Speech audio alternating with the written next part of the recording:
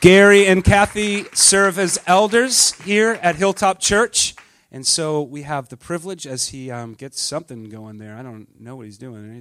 He's always like a PowerPoint guy, so gotta love him. No, I love it. You provoke us all to PowerPoint. All right, Gary, that was your introduction, bro. And Gary McDonald, everybody. No, it's a small group today, right? Well, can I talk a little bit more? How many are excited to sign up for January's volunteers? Come on, you guys. Listen. Can I just say, as a pastor, I'm getting a little tired of seeing the same old people come and help every Sunday. Like, if this is your church, come on, play a part, play a role, come and help us, get signed up. We're probably a church from anywhere from I would guesstimate 250 to 300, maybe more. I don't know, but I say that only to say this: is that we are a big enough church that everyone could serve one Sunday a month, setting up and breaking down. We'd be fine. You could, if everybody, like we mobilized everyone here, even right here this morning, I would say almost that you would probably only have to serve one Sunday out of the whole month, and that would really free up some of us who are serving. Well, not me, because I'll serve every Sunday, but some others who serve every Sunday diligently. So I'd encourage you, sign up for the volunteer, be a part. It's always a fun time. Ladies and gentlemen, Gary McDonald, put your hands together one more time. Good morning. Happy New Year, everybody. I'm a bit of a PowerPoint guy, as I think you've learned by now. You're like, okay, good. Although we need to get an authentic version of PowerPoint on the church laptop. We're using some open source one, which was an old Cheers. There was an old episode where they went out for all-you-could-eat loobster and roast beef, and I feel a little bit like. So hopefully it didn't mangle the slides. I've recently learned I'm performance-oriented, so that might be hard for me. But anyways, I'm just going to pray real quick. Lord, we invite you here. I give myself up. I give this time to you. I pray that your will be done. We so appreciate being here on the first day of the year to start the year. In the morning of the first day, putting you as the first priority. And that's in some ways a coincidence, but I think it's symbolic, and I embrace that. I hope we all will. Can you hear me okay? Okay, so today I thought we would talk about, because it's not often you get Sunday on January 1, we would talk about New Year's resolutions. And, are they wishful thinking or a wise reset? And I think there's a little bit of each to be learned from there, but also I'm going to try to transition this into what we can take out of this idea of a New Year's resolution and apply it to our walk of faith for the coming year, but to do it in maybe a little bit more high-impact way and, take the good parts of it. So let us begin. Hopefully this works. Okay, New Year's resolution. Why do we do them? I don't know where this began, actually. I should have probably checked that out. But they as long as my lifetime, I can remember New Year's resolutions being a big deal. I don't know. We've got a lot of different cultures here. Is the New Year's resolution a common thing in other cultures? Or is this just an American thing? Yeah, okay. So, this is something everyone knows what it is, and it makes sense, right? We're going to talk a little bit about, are they effective? I've got some interesting data. I come from kind of a data-driven background, so I like data. And how can we look at them from a faith perspective? I think there are some things we can learn and glean, and it might be a little bit different than what you might be anticipating. Okay, so why do we do them? Hey, beginning of the year, it's we were joking about this last night. The calendar year is in some ways an artificial construct. Everything runs by the seasons, but, we've set this date, January 1, way back to the Roman times. We start the year off. It's a good chance to reset, restart, and reflect. So it's you don't have to wait for the New Year's resolution to do something meaningful, but it is a useful boundary. There clearly are traditions. This is as long as my my lifetime memory, which is a long, long time, this has been a tradition. Peer pressure, anyone felt like they've been pressured into a New Year's resolution?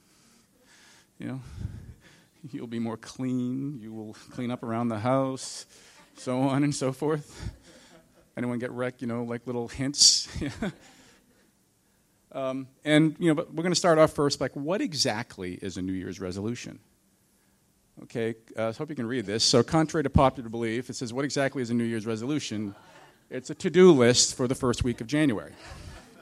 And there's clearly some truth in that, clearly, but not exactly. Resolution is, the definition is a firm decision to do or to not do something. It's an important thing to keep in mind. There's things you do, things you don't do. It is taken from solve, which is a Latin word. And if you think of solvent, it implies the condition of being loosened back from all hindrances to do something.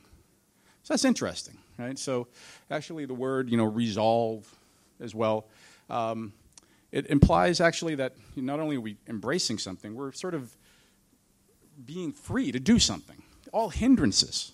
It's a very important thing to keep in mind about what is an effective resolution, which we're going to talk about. Okay, so what are some common ones? And this is where I'll, hopefully my daughter made sure that I sourced all this, so this is all legitimate stuff. I didn't just make this up. So here are the top 10 New Year's resolutions, okay? First one, lose weight, all right? So after the holiday binge, I don't know how everyone else feels about this. We live in a land of overeating. Someone said that was the great American tradition, but it is crazy. After the last, going back to Thanksgiving, it seems like that's all we've been doing. So you could imagine hitting year end, you're like, oh my goodness, I have to lose some weight. Getting organized, right? So the year-end, Christmas, whether it's work-related, right, year-end, closing the books, whether it's Christmas shopping, whether it's just getting everything organized, year-end madness, this makes some sense. You would hit the end of the year and you would say, let's get better organized. Spend less, save more, Christmas shopping sprees, all that. I'm sure you're probably waiting for that January credit card bill with great eagerness. Enjoy life to the fullest. I think Christmas time, I have Apple TV, which I love, so we've been watching lots of old movies and whatnot, but, watching different versions of A Christmas Carol and It's a Wonderful Life. This time of year is a particularly reflective time of year. There's something about that movie, It's a Wonderful Life, in particular for me, that just really kind of gets me, and this is a good time of the year to reflect, so I think a lot of people would say, am I really enjoying life? Am I really, and Christmas seems like such a happy time. Right? So you hit the end of the year and you're like, oh, I want to keep Christmas or that feeling the rest of the year. Staying fit and healthy. See number one. These things are all related. Learn something exciting. That's an interesting one. Quit smoking. I was a little surprised by that. Help others in their dreams. Another one which was a little curious. This one I really found a little puzzling. Fall in love. This is something about this which is just wrong. Okay, how can you resolve to fall in love? But anyways, I guess you could remove all the hindrances. That's one way to look at it. That's probably for some wisdom in there.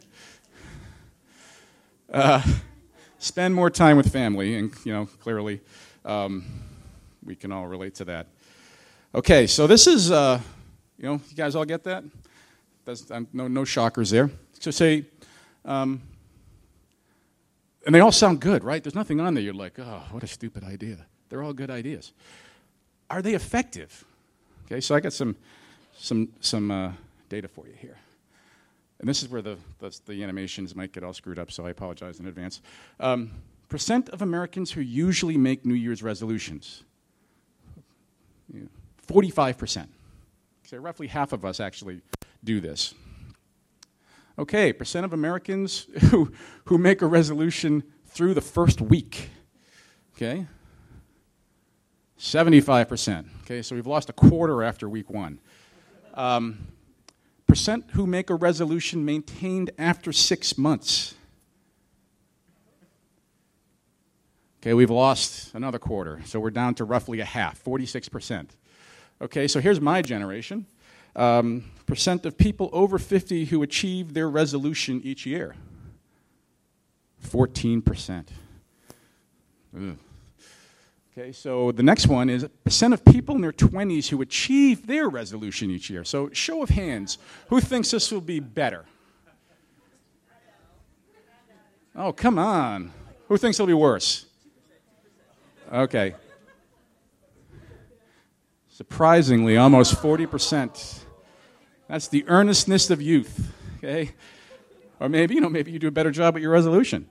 And percent of people who are successful in achieving their resolution. Okay, so this is total. This is everybody. You ready? This is everybody. 8%. Okay. All right. So, despite resolutions being a good idea, are the way that most people using them, is it effective? In a word, no.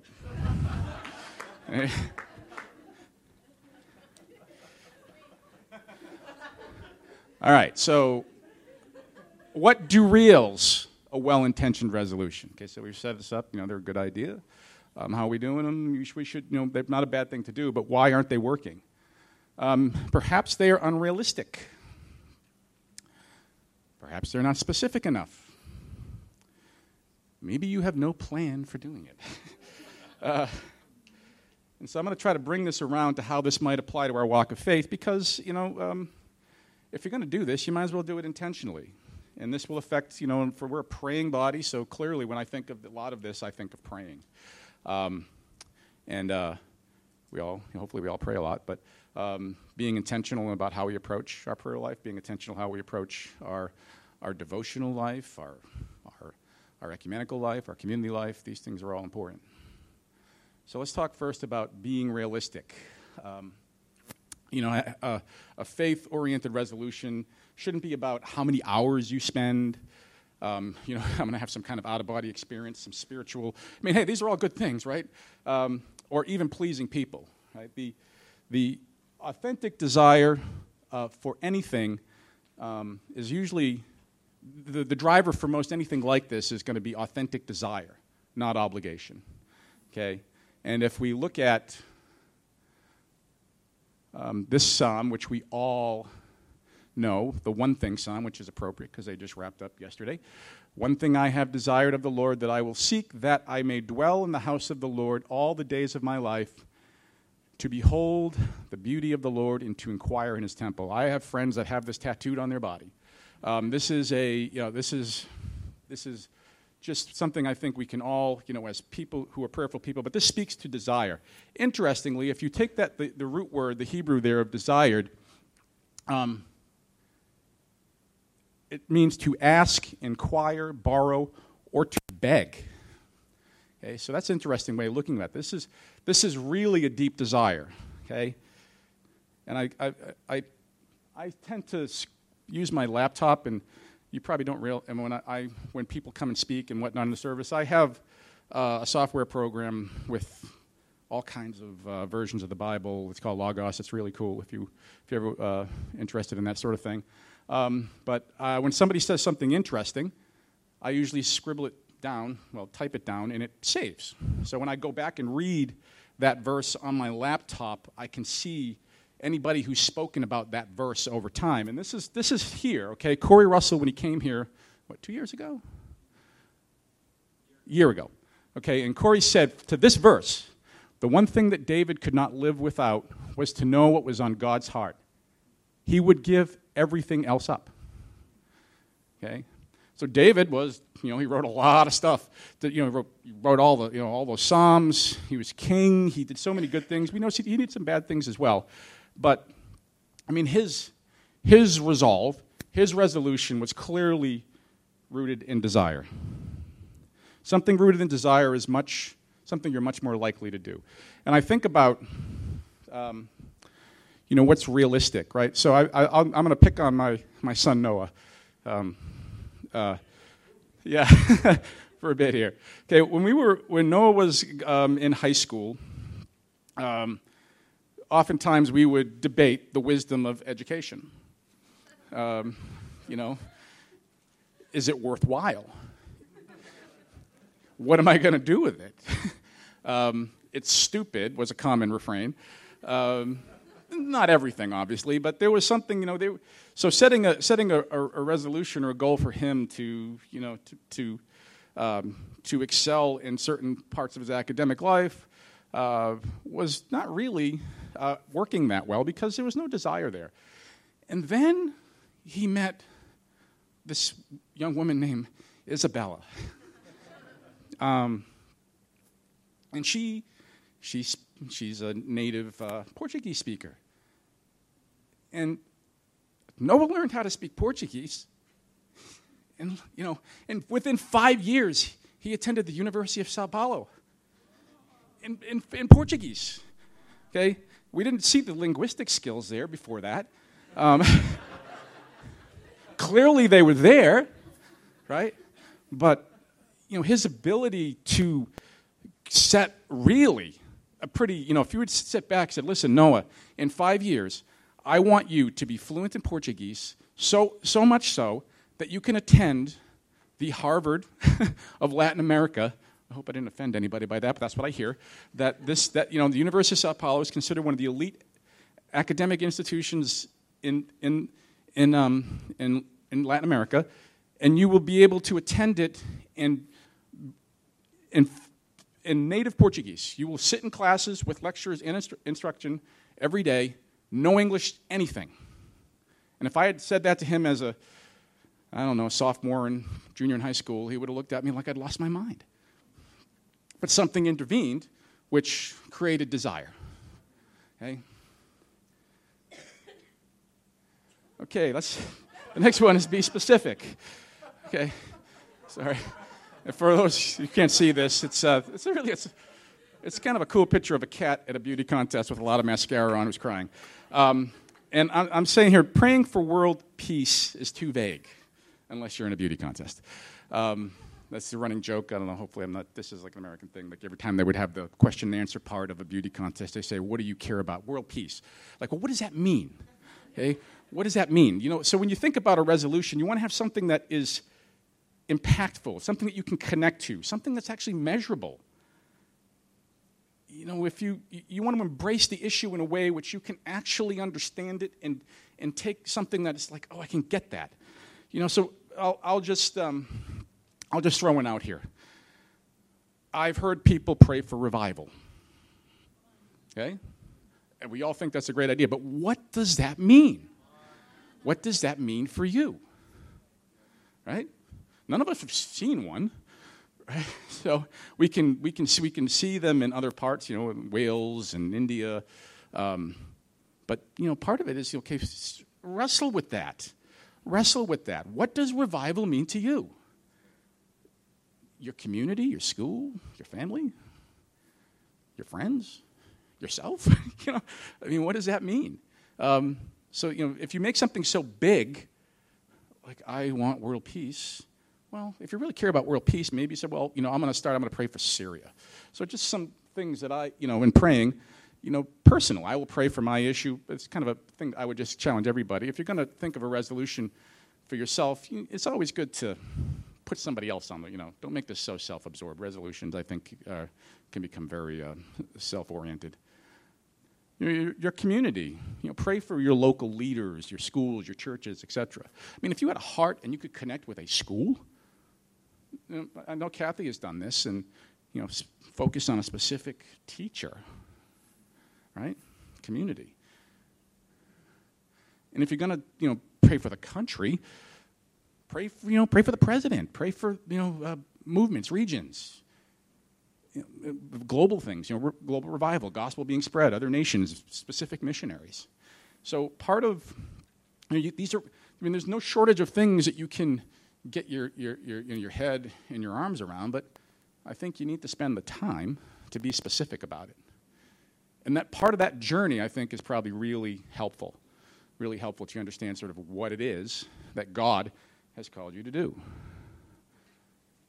And here's an interesting thing, and you know, I like the Patriots, but so it says this: God is in control. Just do your part, do your job. It's this big thing that the Patriots talk about, and I'm not trying to make the Patriots out into some sort of spiritual phenomenon, but there is some real wisdom in what this "do your job" part means. Okay, it means God is in control, and you have your role to play. And understanding what your role to play is in the bigger picture is a really big deal. That's a real sign of I think, maturity and understanding, and letting God be in control. So, like in the situation with the Patriots, what it means for them, and this is an interesting metaphor, is that they, you know, on any given time on a football field, there are 11 players, right? No, 11, right? And that's a lot of people, and the other team has 11, right? So football is a lot like a military contest, which is why men love it so much, and that's absolutely true. And all those positions all are doing something different, right? They're all doing something different. And they actually have grids and gaps, and one guy's supposed to go in gap A and B, and this guy's supposed to go here, and all the plays change every single time. And so what the Patriots say is, okay, you're this guy, you're a linebacker or a lineman, and you're supposed to do this, and you only do that. That's what you do. And if you do that well, you've done your job, you've done a good job, well done. If you start to freelance and do somebody else's job, or try to do two jobs, things typically don't go well. When things are low intensity and not that big of an impact, people can run around and do things and maybe do multiple jobs. But when you're really having impact, you really can only do your job. Okay, think about that. So there was a guy in the Patriots, his name Jamie Collins? Okay, and I'm not going to dump on Jamie Collins, but Jamie Collins Jamie Collins was an all-star, okay? Absolute freak athletically. 6'5", 200 and something pounds, could run faster than any of us. Just an absolute athletic specimen. Had made the Pro Bowl, which is the football all-star team, and in the middle of the year, out of the blue, the Patriots traded him. Just got rid of him. They traded him to Cleveland, which, yeah, right? So, who was 1-15 this year. They took an all-star, and they got rid of him because he wasn't doing his job. And they haven't come quite out and said it, but it was pretty obvious to anybody watching, is that he was trying to do other people's jobs. So there's something about this which is, and Bill Belichick is a little bit like the Dark Lord, but there's some real wisdom in that, okay? So this idea of God's in control, and Kathy and I have so many examples of this in our life where we're off doing something that we know we're supposed to do it, but it seems seemingly random or not connected, and next thing you know, bang, God just brings it all together. I mean, a lot of how we've ended up here is like that. We were running in parallel for years and years and years with you guys, and doing, building up the things that God had us doing. And so let God be in charge. But the key is understand your job. Okay, a plan is always a good idea. And not just because I'm plan focused, but actually it's to the point now where if something's not on my plan, it probably doesn't happen. But having a plan is a good idea. Because when you have a plan is all about your priorities. If you put it on your plan, it matters. You plan what you value and anticipate. It's powerful. You may just think, I'm just writing things down on a piece of paper, but the fact that you're writing them down on a piece of paper says something. It means something. It organizes you, obviously, but it also grounds you. If you're going to have a plan, make it noticeable and regular. So don't make a plan and put it under your bed in a cabinet. The really great thing with technology today, and I'm a total geek on this stuff, is you have lots of tools for your plans. You have apps, your calendar, your notes, reminders. You have friends that can help remind you if you have friends you can be accountable to, and sticky notes, etc. Right? So use all the tools you have. And that's one of the benefits of living in a modern culture. We're online. I turn my computer on. Guess what's the first thing I see? I see two things when I turn my computer on. I see my calendar, and I see my reminders. I see my plan. Right, so use it. Use it, use it, use it. There's no, it's helpful. It's helpful and it's powerful. And this is something we're going to kind of talk about. It's a little bit like the first comment we made about desire. When in doubt, keep it simple and see the man. Who do you think the man is? Be grounded in Jesus. Okay, the first commandment, right? Understand this. You shall love the Lord your God with all your heart, with all your soul, with all your mind. This is the first and greatest commandment. Okay, so this is actually a good test of your resolution. If it somehow is competing with this or not aligned with this, you probably have a problem. Okay, but this is the whole thing. Everything we do is about Jesus. We try to make these things overly complicated at times, but that's all we're doing. And I was watching the One Thing and David Mark, was it Helser, the guy from North Carolina. He comes out and he says, "We're just going to say the name of Jesus," and that just changes everything. And it does. It does. So this is something I used to always quiz Noah on, but I still love it. What is the chief end of man? It's the Westminster Short Catechism. Man's chief end is to glorify God and to enjoy him forever. I mean, that's a good tattoo.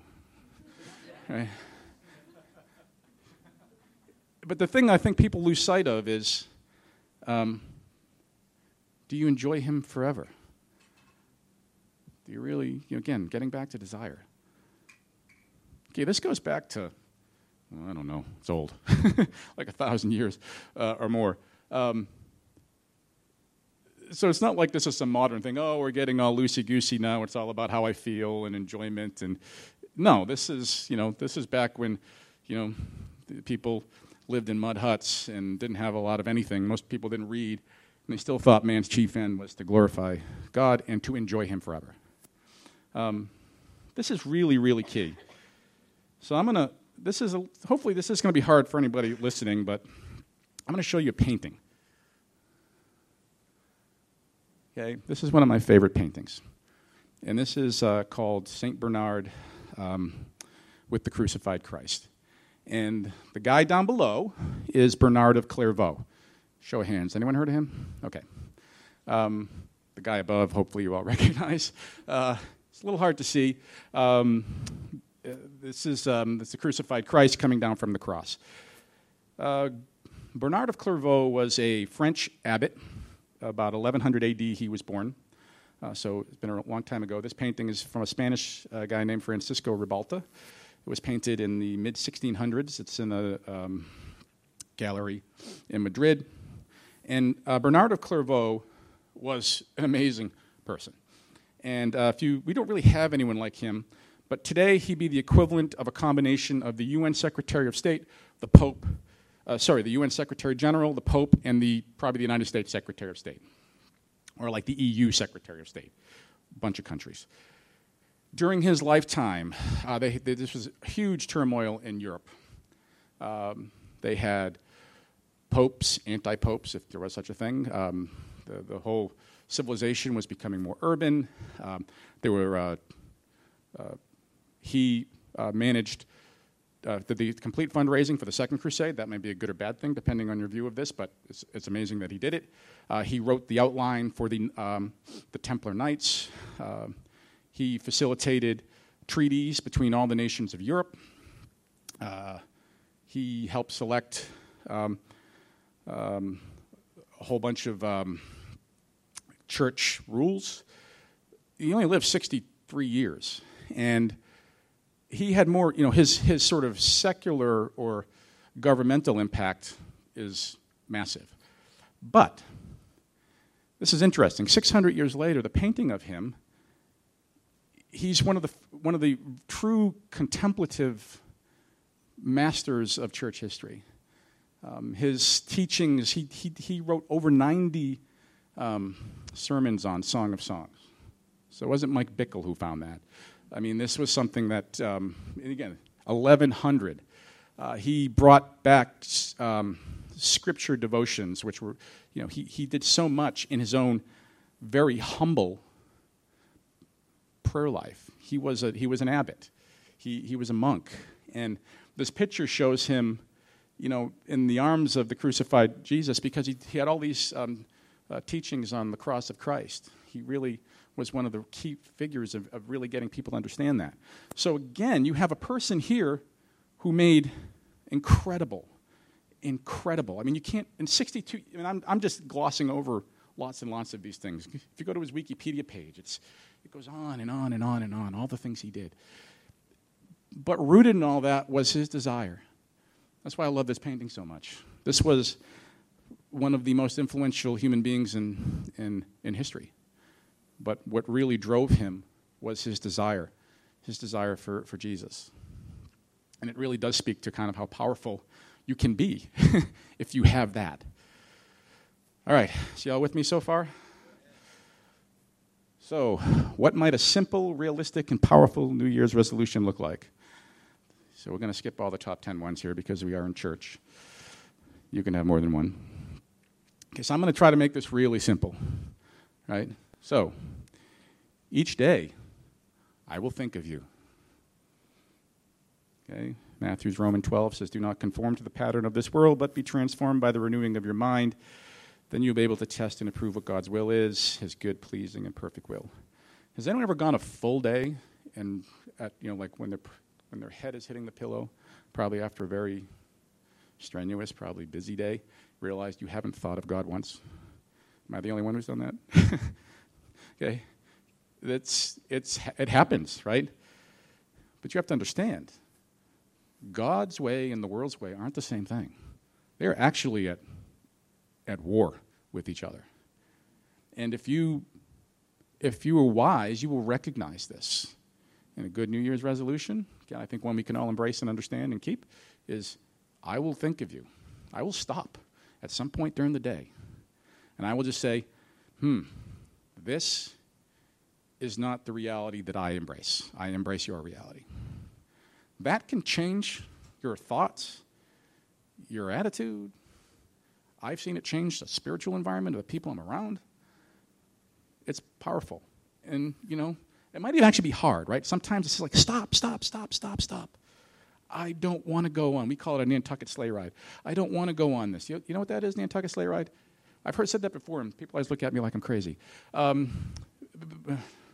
They used to go whaling in Nantucket, right? And so they would, back in the days before they had these giant industrial ships, they would go out on a little wooden boat, and the guy in the front would wait for the whale to come up, and he would throw a harpoon at the whale, stick it in the whale, and then they would tie it to the front of the boat.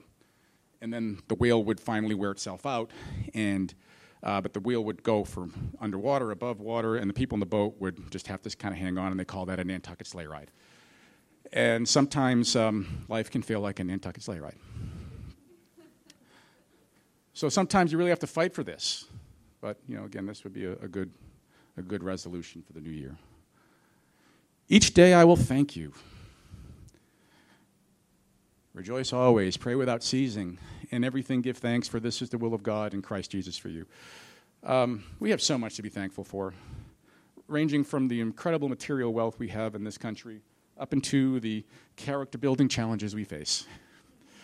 But in all of it, we have, at the bottom of it all, we have the assurance of eternal life.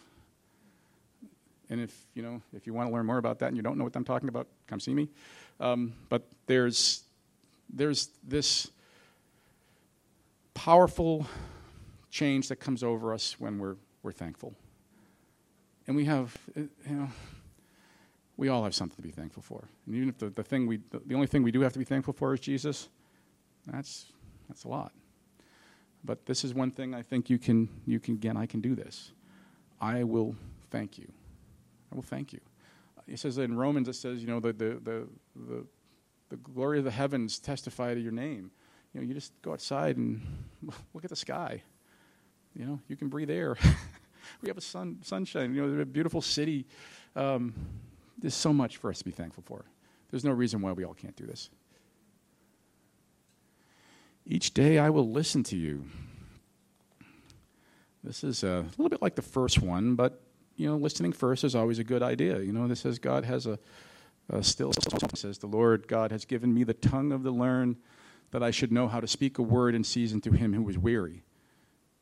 So Isaiah is saying, I'm authentic. I'm authentic. I have the ability and the power to influence and to stand in front of the learned and tell them something, because he awakens me morning by morning.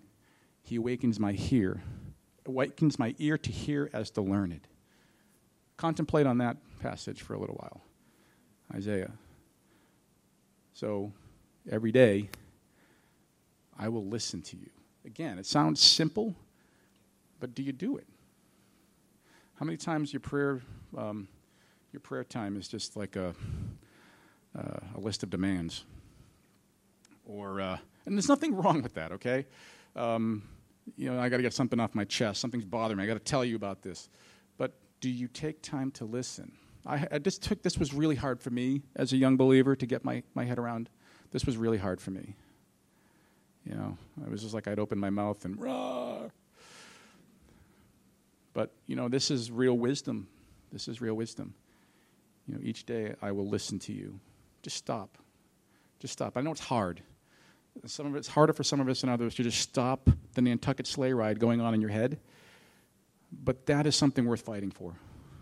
And take it from someone who has struggled with this my whole life. You can do it. It takes a lot, though. I mean, you have to have the desire. As we said, you have to really want this. But you can do it. It is possible. It is possible. And again, that's a journey that God loves to work with you. He loves it when you make those feeble attempts to honor him. Loves it, loves it, loves it. Okay, we're in the home stretch here. Each day I will look for you in others. This is the great Mother Teresa motto. And the king will answer and say to them, assuredly I say to you, inasmuch as you did it to one of the least of these, my brethren, you did it to me. So this is often talked about as seeing Jesus in the poor. That would be Mother Teresa's unique angle. But, also everybody, right? Look for the good in people. Look for Jesus in the lives of others. This can be pretty challenging. I mean, we say this, it just kind of flies off our tongue, and I'm going to get to another one that's going to probably really bring it to focus. We're in this room here, but when you walk out of this room, how do you act? How do you look at people? There are some people who are deplorable, some people who are beneath us. We say, but do we have those attitudes? This is, in this season, the kind of social discourse and the coarseness of it it's a curious time in our country's history, but it's getting a little out of control. And that's something I think we all need to be particularly sensitive to. So I'll just give you some examples, right? This is a Trump picture on the left side here under the love category. You have Donald Trump having a tender moment with a disabled war veteran. And on the right side, you have under the hate column, you have Hillary Clinton, who's been photoshopped to look like the Empress of Perdition. Okay, this is the sort of stuff that we're all consuming regularly. Okay.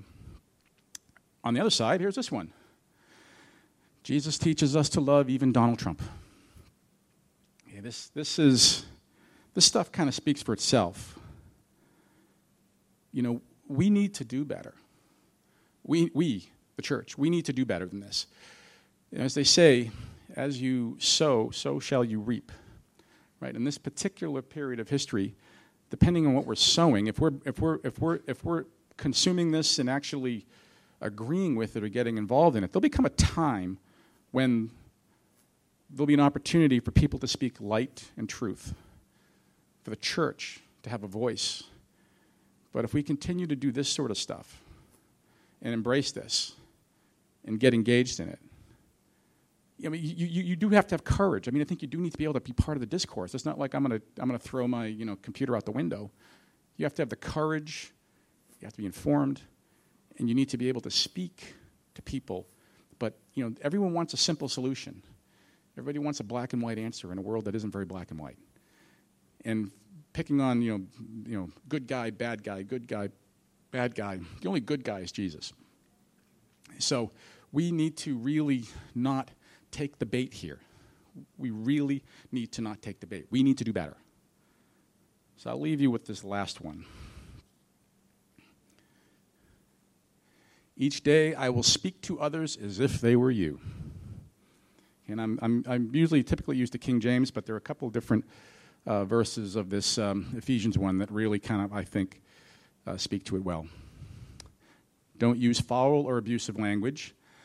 Let everything you say be good and helpful, so that your words will be an encouragement to those who hear them. Okay? That one stings, but for sure, and this is a little, this one will take a little effort, but again, I think it's a worthwhile endeavor. And if we've convinced ourselves that it's okay that we can embrace this sort of dialogue, and if it's not actually aligning with this, it's not okay. It's not okay. You can have strong opinions. You should have strong opinions. You should have strong beliefs about what's right and wrong. You should have strong opinions on candidates, and policies, on the government. But you should be able to articulate it and to be involved in a discourse where you can honor this standard. Okay? And if you've convinced yourself that it's okay, let me just tell you, it's not. It's not. It's like, well, it's so important. Now, the world is in the balance. Do I have to go back to God is in control? God is in control. This is the standard he sets for us. And if you go back and start looking at some of the stuff that Paul was saying and the period of history that Paul was involved about authority and leadership and all those things, you will be depressed if you think somehow you have an out. You'll be really depressed. Okay, so I'm just going to wrap up. This is probably, if this alone would be a great New Year's resolution, but I like the way the message ends it. I'm just going to leave you with this.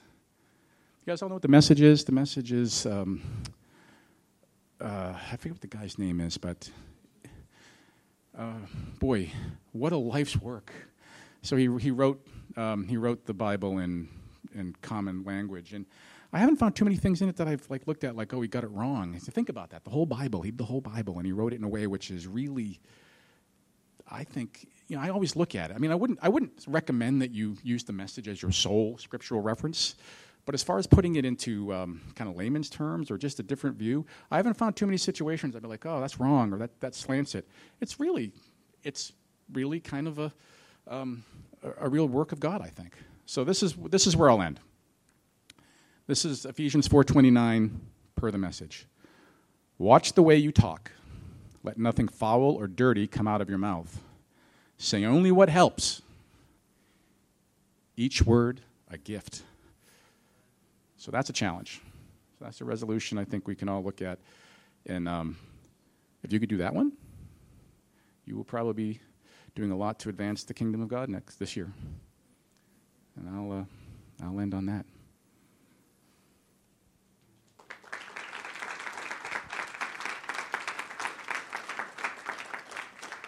Thank you, Gary. Yes, this is your water. Mm-hmm. Thank you, Gary. I actually just want to